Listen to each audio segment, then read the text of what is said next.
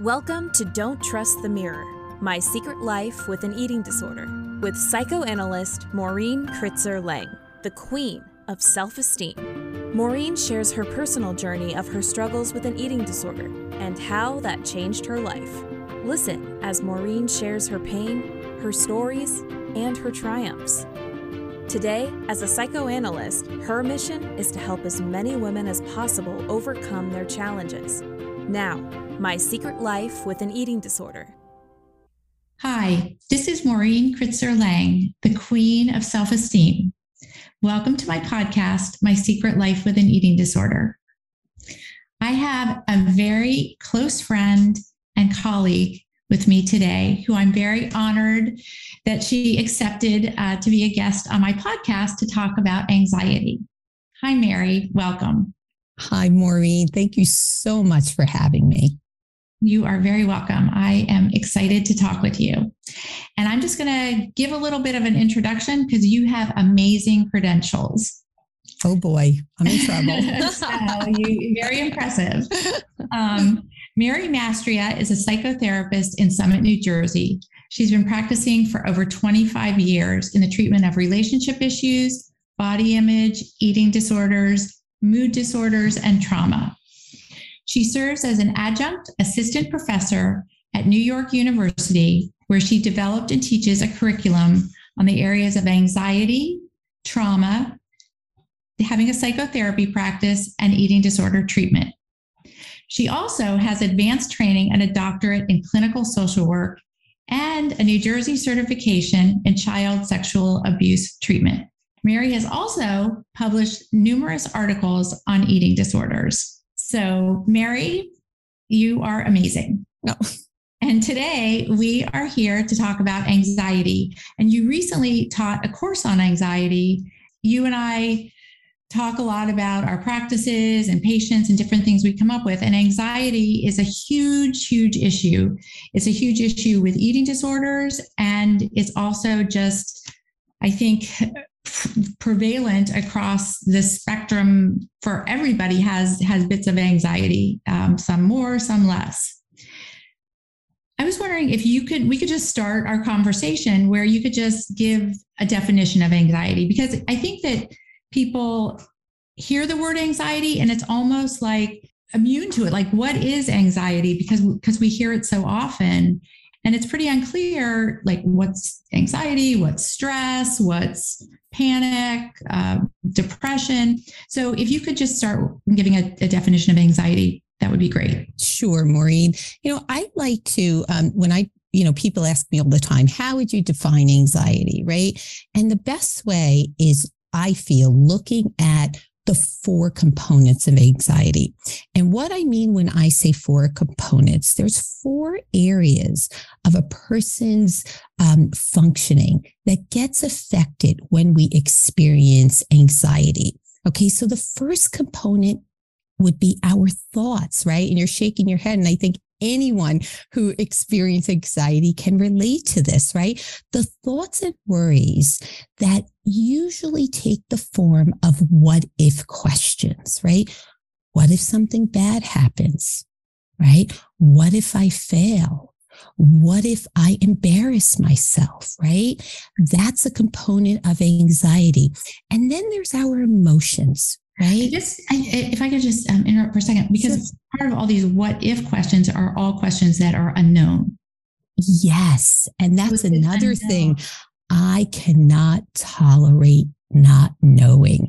And sometimes we think this consciously or even feel it unconsciously. And I think we can all relate to that in terms of this pandemic, right? This sort of like unknown, what's going to happen, when it's going to end, even if we couldn't articulate it. Yes, absolutely. And then there's the emotional component of anxiety, what we are feeling, right?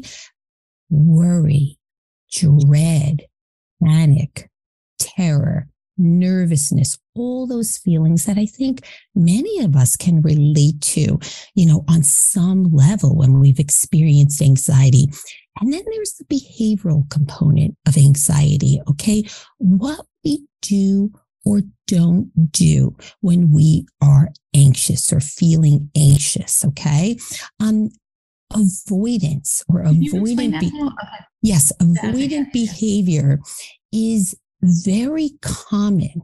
It's a very common response to anxiety. And what I mean by that is that, of course, when something is making us anxious, we want to avoid it. Okay. But it can become problematic and interfere in our lives. For example, let's say someone's feeling anxiety socially. So what they may do is they will avoid social situations, and then they become or feel isolated.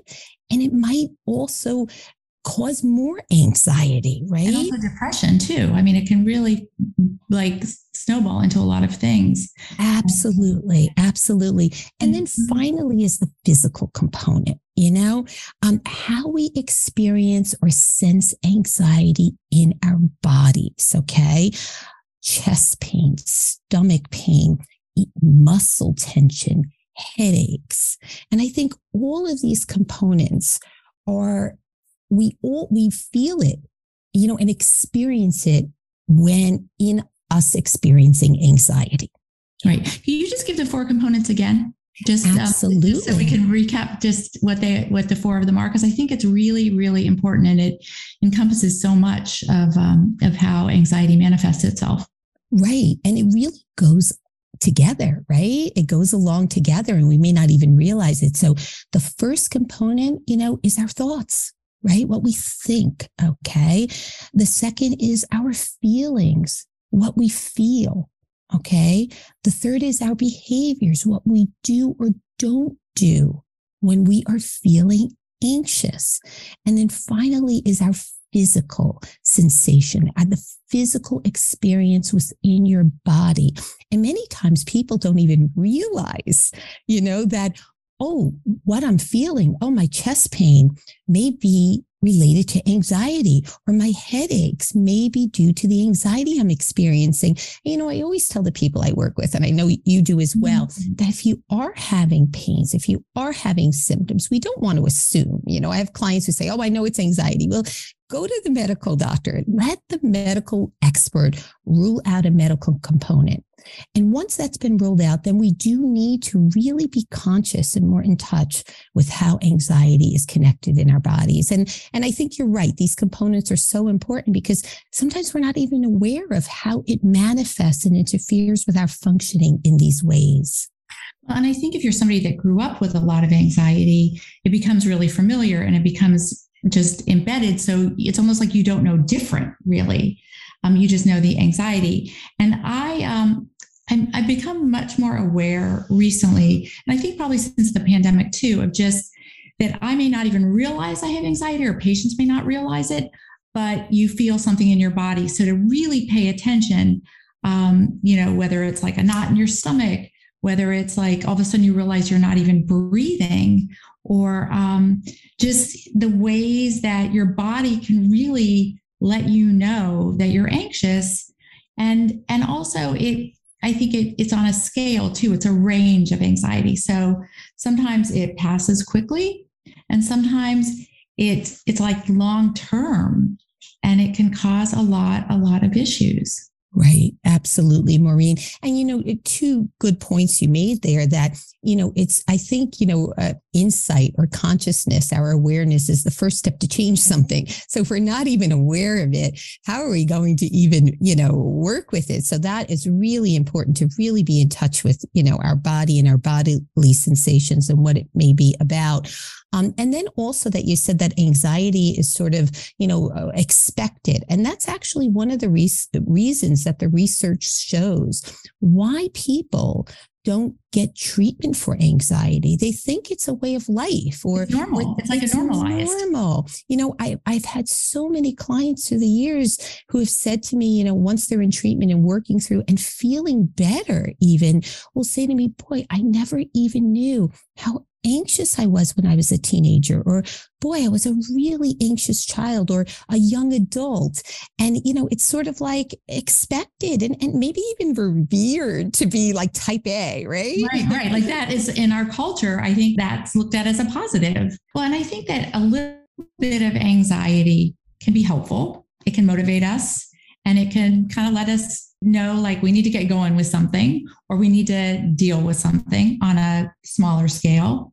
And then it can be on a larger scale, like we were saying, where it feels like it starts to interfere in our functioning. Now, you and I work a lot with people with disordered eating, eating disorders, all kinds of body image issues. And we see how anxiety really manifests to increase the eating disorder symptoms and body image symptoms. And I can say that when I developed my eating disorder, I had no idea about my anxiety. And I just knew that I tried to find something I could control. That's right. Which was my weight. So I thought if I control my calories, if I control my weight, then it would control my anxiety. Now, this wasn't conscious at all. Of course. But looking back, I can really understand anxiety. A lot of like OCD kinds of symptoms are also anxiety related, which is a whole nother topic that we could talk about. That's a whole other podcast. Right. But anxiety plays such a role in our work with patients with eating disorders and body image issues. Absolutely, Maureen. And I think you're right. The two are very, very connected. I think some studies suggest that approximately even 50% of people who have eating disorders will also have an anxiety disorder or experience anxiety. And, to your point, anxiety makes us feel out of control. Absolutely. No one likes to feel that way. Okay. We hate that feeling. We want to control our lives. We want to control everything if we can, which of course, especially in our world recently, when there's been so much that we haven't been in control of. Exactly. And, using eating disorders behaviors, like you said, is an attempt at controlling, at feeling, having a sense of control, restricting. Okay. Even weighing oneself constantly, or binging to sort of quell or soothe anxious feelings. The problem is that it gives people a false sense of control, right? And these behaviors, as we know, become problematic in themselves, and they're short-lived. And that's why, it's really important for us, to really, when we're conscious of anxiety and that may be like a manifest feeling, but really understand all the feelings that go into it, like maybe anger or sadness, sometimes it's, even more comfortable to just experience anxiety than it is to be mad at someone you love, right? Or someone you even need, or to feel sad, right? And so, to your point, these behaviors or, even dwelling on what our weight is or what our body looks like.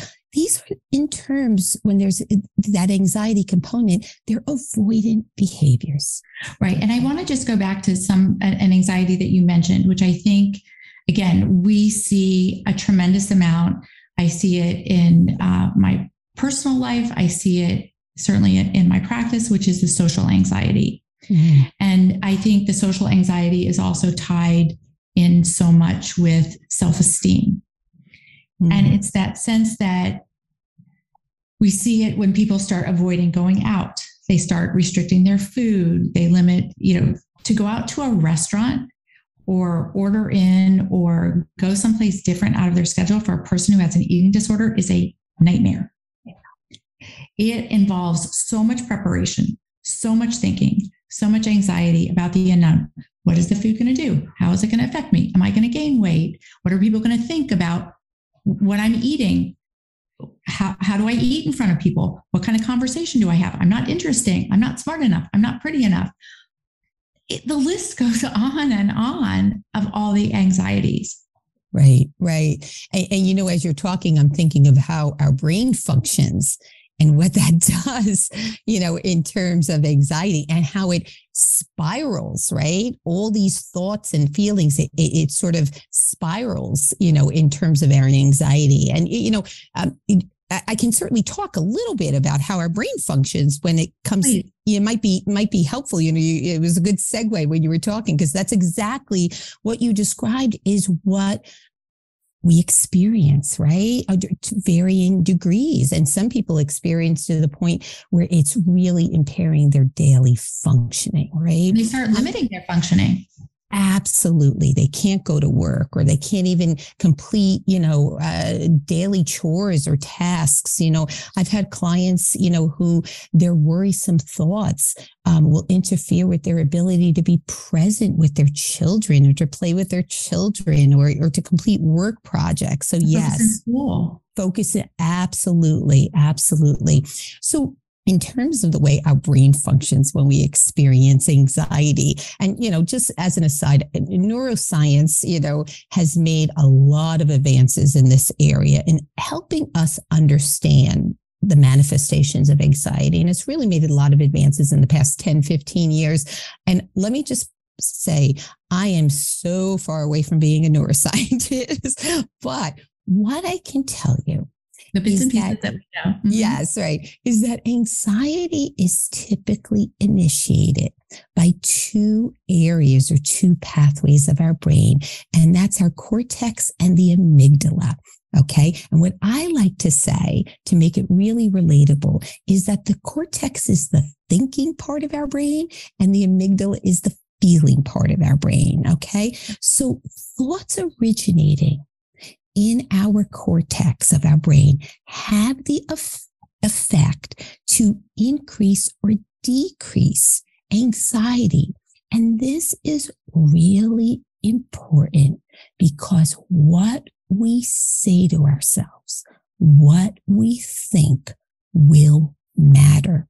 Okay. So it's almost like the narrative that we tell ourselves. So we kind of start making up in our mind of what will happen. Absolutely. So I find people, when they're experiencing anxiety or having an anxiety disorder, can be so punitive with themselves, right?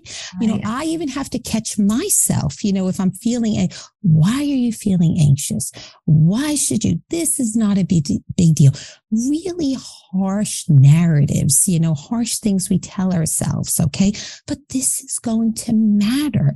And that's why, sort of thinking or positive affirmations, being kind to oneself, saying kind things and calming things will matter. This is why, because telling ourselves we're going to be fine, or it's normal to experience anxiety when you try something new, or when you're going through that will matter. But that's not the only part. It's also the amygdala. And the amygdala is responsible for our flight, fight, freeze response, right? Right, exactly. And this basically is designed. It's like that panicky feeling. Yes, it is designed to recognize stress responses, right?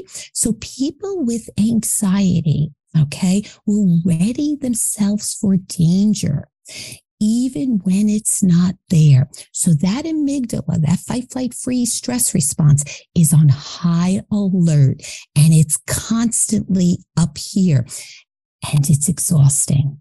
And this explains why people with anxiety will feel exhausted or feel fatigued or tired. I know when, if I'm going through a very stressful or high anxiety period, my body is, because that high alert, that fight, flight, freeze response is working overtime. Our body is like tense. It's stressed. It's like we're not breathing. Yeah, it takes a lot of energy to keep it going. Now, this is also can be protective, right?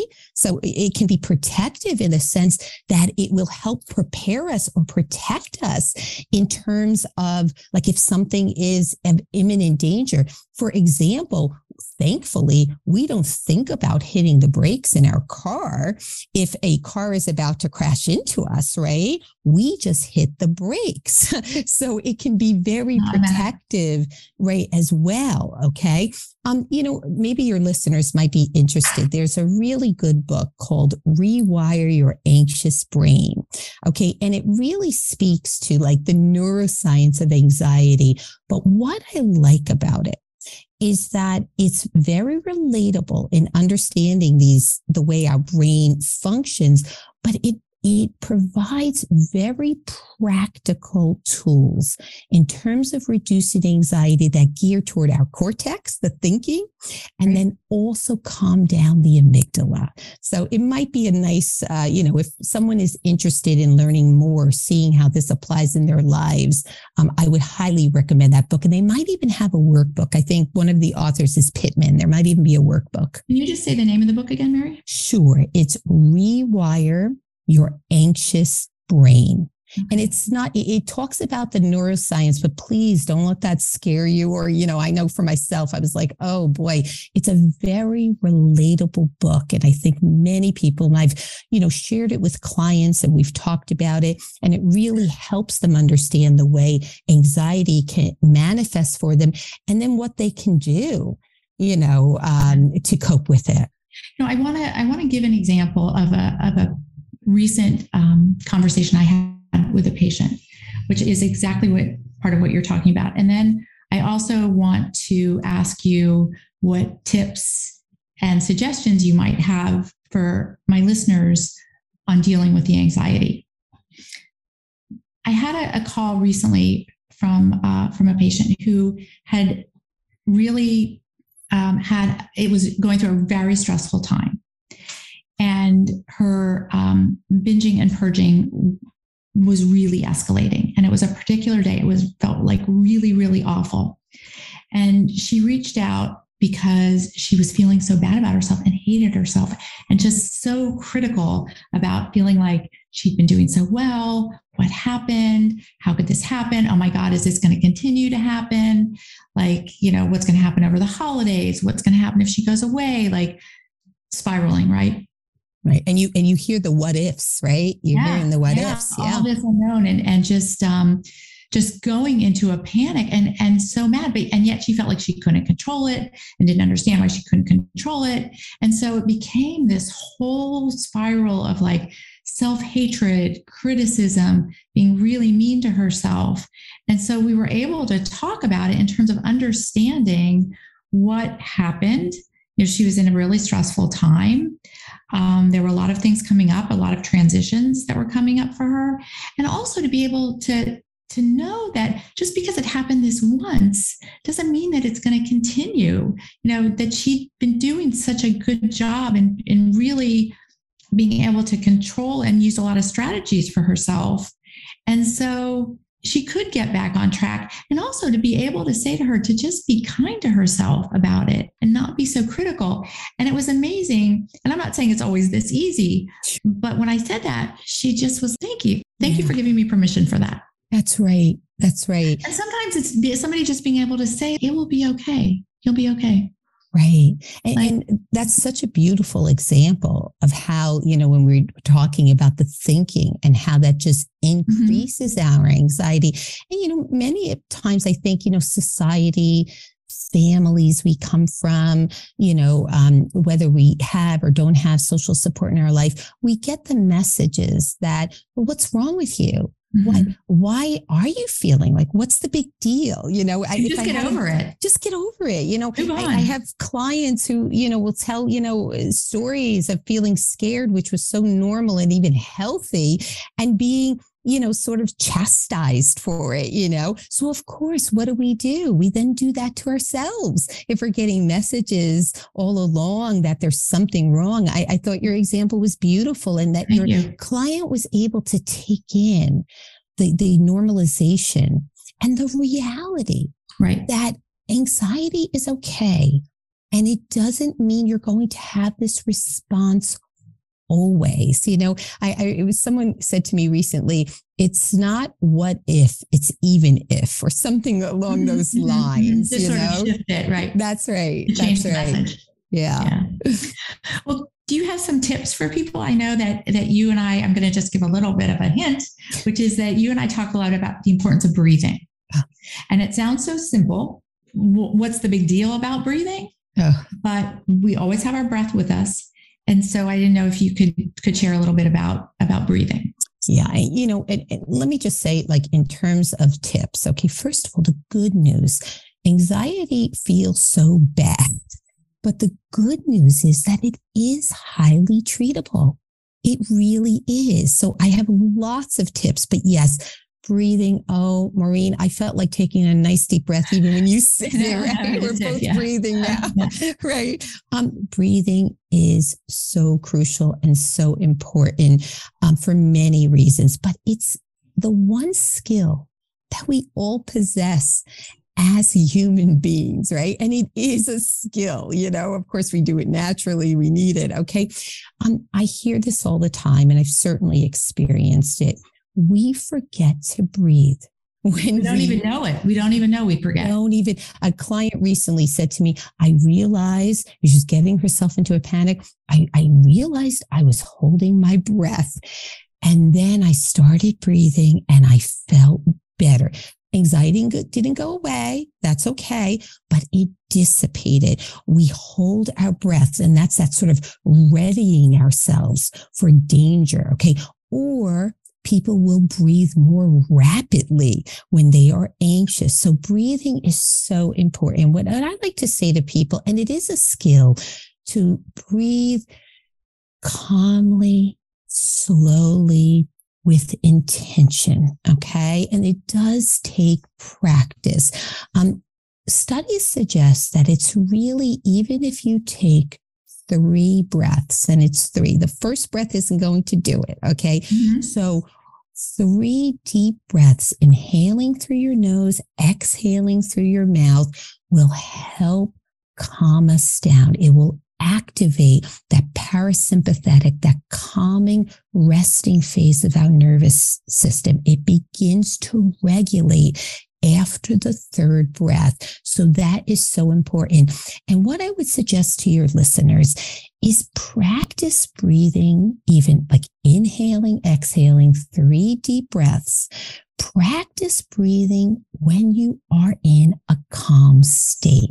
I mean, practice it. Well, and it can even be like standing in a grocery store line, being on hold on your phone, in your car, like. Yes. I mean, how long does it take? Right. Those are great examples, right? It can be anywhere. And if you practice, what I find, if you practice breathing in a calming state, when your anxiety is activated, okay, you can access that. That breath will work faster to bring down and help you regulate because you've had practice. Okay. I would also recommend to your listeners that there's so many different types of breathing. I like to even start with those 3 inhale, exhale breaths. But if they want to, there's so many suggestions on YouTube. And I tell my clients this all the time. Go with what works best for you. Okay. Some people like belly breathing. Some people like box breathing. I know for myself, I've been belly breathing, or sometimes known as diaphragmatic breathing, for over 25 years. And basically what that is again, when you're inhaling through your nose, you're actually pushing out and filling your belly, your abdomen with air, which gives you a deeper and slower inhale and exhale. So you're giving your body more air, and it can just be really help you regulate and calm down that stress response. Well, even as you're talking, I'm aware of my breathing. And I know that also a lot of meditations, if people are interested in meditation, a lot of apps, YouTube, there's certainly many, many resources to learn more about breathing. Absolutely. And also to calm anxiety as well. Right. My meditation, I try to meditate, daily. It doesn't always work, but I did meditate this morning, and my meditation was, basically, belly breathing. And I'm like, oh, wait a minute, I can do this, just really 10 minutes where you're just inhaling and exhaling deeply. Right. And even it doesn't even have to be 10. It can even be like 2 minutes. So yeah. No, I've been meditating. 10 minutes like, oh my God, I don't even have 10 minutes. No. 2 minutes. Meditating is cumulative. So is breathing. Yeah. So you build up. I started meditating literally 5 minutes, and it's been a year, and I'm up to, 10, maybe 15 minutes. Right. So right. Depending on the day. Time. Right. Exactly. Yeah. Right. Another tip I would say, and I know you're a fan of this, Maureen, and so am I, is journaling. Yes, oh my goodness. Yes. Journaling Yes. That's journaling is part of what saved my life, right? Is when when I talk about it, it's how I started my podcast is because I kept my journals from way back when I had nobody to talk to. That's right. That's right. I've also been journaling on and off for I started in my teens. So it's, 40 years. Journaling is a way to release the anxiety. It's a way to get the anxiety out of your mind and out of your body and put it out on paper. It's very cathartic. The other thing about journaling, when it comes to anxiety is, I think we all know that when we're feeling anxious, our thoughts, our feelings, our bodily sensations can be all jumbled. We're not even sure what it is, what's going on. And that's where journaling can come in. It can provide clarity on what is bothering us, what is really causing us stress, what is adding to my anxiety. Is it sadness? Is it anger? And gets to maybe some of the sources of our anxiety that we may not have been aware of. So journaling can provide a release, and it can provide clarity in what is going on for us. Right. And I would also say journaling doesn't always have to be writing. It could be poetry. It could just be words. It could be some kind of art for yourself. So to come up with your own version of journaling. And also, I know sometimes I go through periods where I feel like I don't want to write. I don't know what to say. I can't put my thoughts together, my feelings together. And sometimes I'll just sit down and be like, whatever comes. Or I also talk about having a prompt for myself. It's almost like a title of a chapter. I think what would the title of this chapter be? And sort of just coming up with a word. And sometimes I write and I don't even know what's going to come out of it. Right. And or where it's going. Amazed, right. And it just, I find some pretty interesting insights and gems that come out of it. And don't you usually feel better at the end of it? I do. Yeah. And I feel like there's, even if it's not a lot of clarity, it's like to be a little bit of clarity at least. So it's a good start, and it sort of opens things up a bit. Absolutely. And at the very least, it's a release. It's on paper, okay, let the paper hold it for a little bit. Right. I'm going to take a break, absolutely. And I encourage people, like you said, writing is just so powerful. I've even had clients where I say to them, just, if you're on your computer or you're on your phone, I prefer the pen and the paper, the good old fashioned way, but even just write some notes down in your notes section of your phone or in your computer, like whatever comes to mind, just put it on paper. Yeah. And what would be one final tip for our listeners? Okay. So I guess I would say something maybe your listeners haven't heard of is grounding techniques. Okay. Great. Grounding techniques, connecting with your senses. And I'll go through one of the techniques, but connecting physically with our bodies is a form of self-care. Okay. But when we are anxious, that's the thing we do the opposite of, right? So grounding techniques. And one technique I really like, and clients who have panic disorder who I work with use this successfully. It's called the 5-4-3-2-1 technique. Okay. Mm-hmm. And it's a grounding technique that, again, we can all do. We all have, and it's a way of connecting physically and connecting with our senses. So basically, 5. Okay. You start at 5. 5 things you can see, and whatever it is. And like you said, you could be in the grocery store. You could be sitting in your cubicle at work, 5 things you see, and you name those 5 things. Okay. You just name them out loud if you can, or to yourself. And then 4 things you can touch. It could be your hair. It could be your face. It could be the computer in front of you. Okay. You see where I'm going with this. Right. Anything that's there. Absolutely. Right. A paper, my glasses. Right. Yeah. Yes. Right. Right. Sometimes even I find touching the body, it can be so powerful. And like I said, is a form of self-care. If that feels right to you. Right. It doesn't always feel right for everybody, but whatever feels right. Absolutely. And then the third thing would be name 3 things you can hear. Okay. If you're walking outside, the birds chirping, or even if you're in your home or your apartment, the heat going on or the humming from, something outside or something in your office. Okay. And then finally, well, not, almost two things you can smell, your perfume, your deodorant, the shampoo on your hair, You're so right. Soap or lotion. Right. And then one would be taste, right? The saltiness from your lips or your, the mint from your toothpaste. Okay. And it doesn't have to be food necessarily, but just can be other things. Absolutely. These 5 things, and you could go through them. I have clients go through them 5, 4, 3, 2, 1. And it's a way of connecting with all of our senses and really grounding ourselves when that anxiety takes over. And I'm just going to offer one more quick tip, and just to say that, the other thing I would just implore people, that if you find that anxiety is interfering with your life and you're not functioning the way you want, if it's interfering with work or your relationships or socially, seek help. Absolutely. Talk to someone about your anxiety so you could live the life you want to live, right? So free you up a bit. And also, we didn't really talk about this, but it's worth mentioning, which is medication can also be helpful. And certainly seeking out a physician, whether it's your internist, whether it's a psychiatrist, but a physician and a medication can also make a huge difference.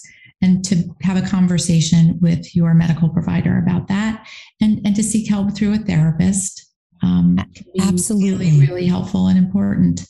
And medication, Maureen, you're right, is, especially if you're working with a therapist and you're working on anxiety reduction techniques, and you're still in distress or it's still interfering with your functioning, then it may be time to consider an additional treatment option, which would be medication.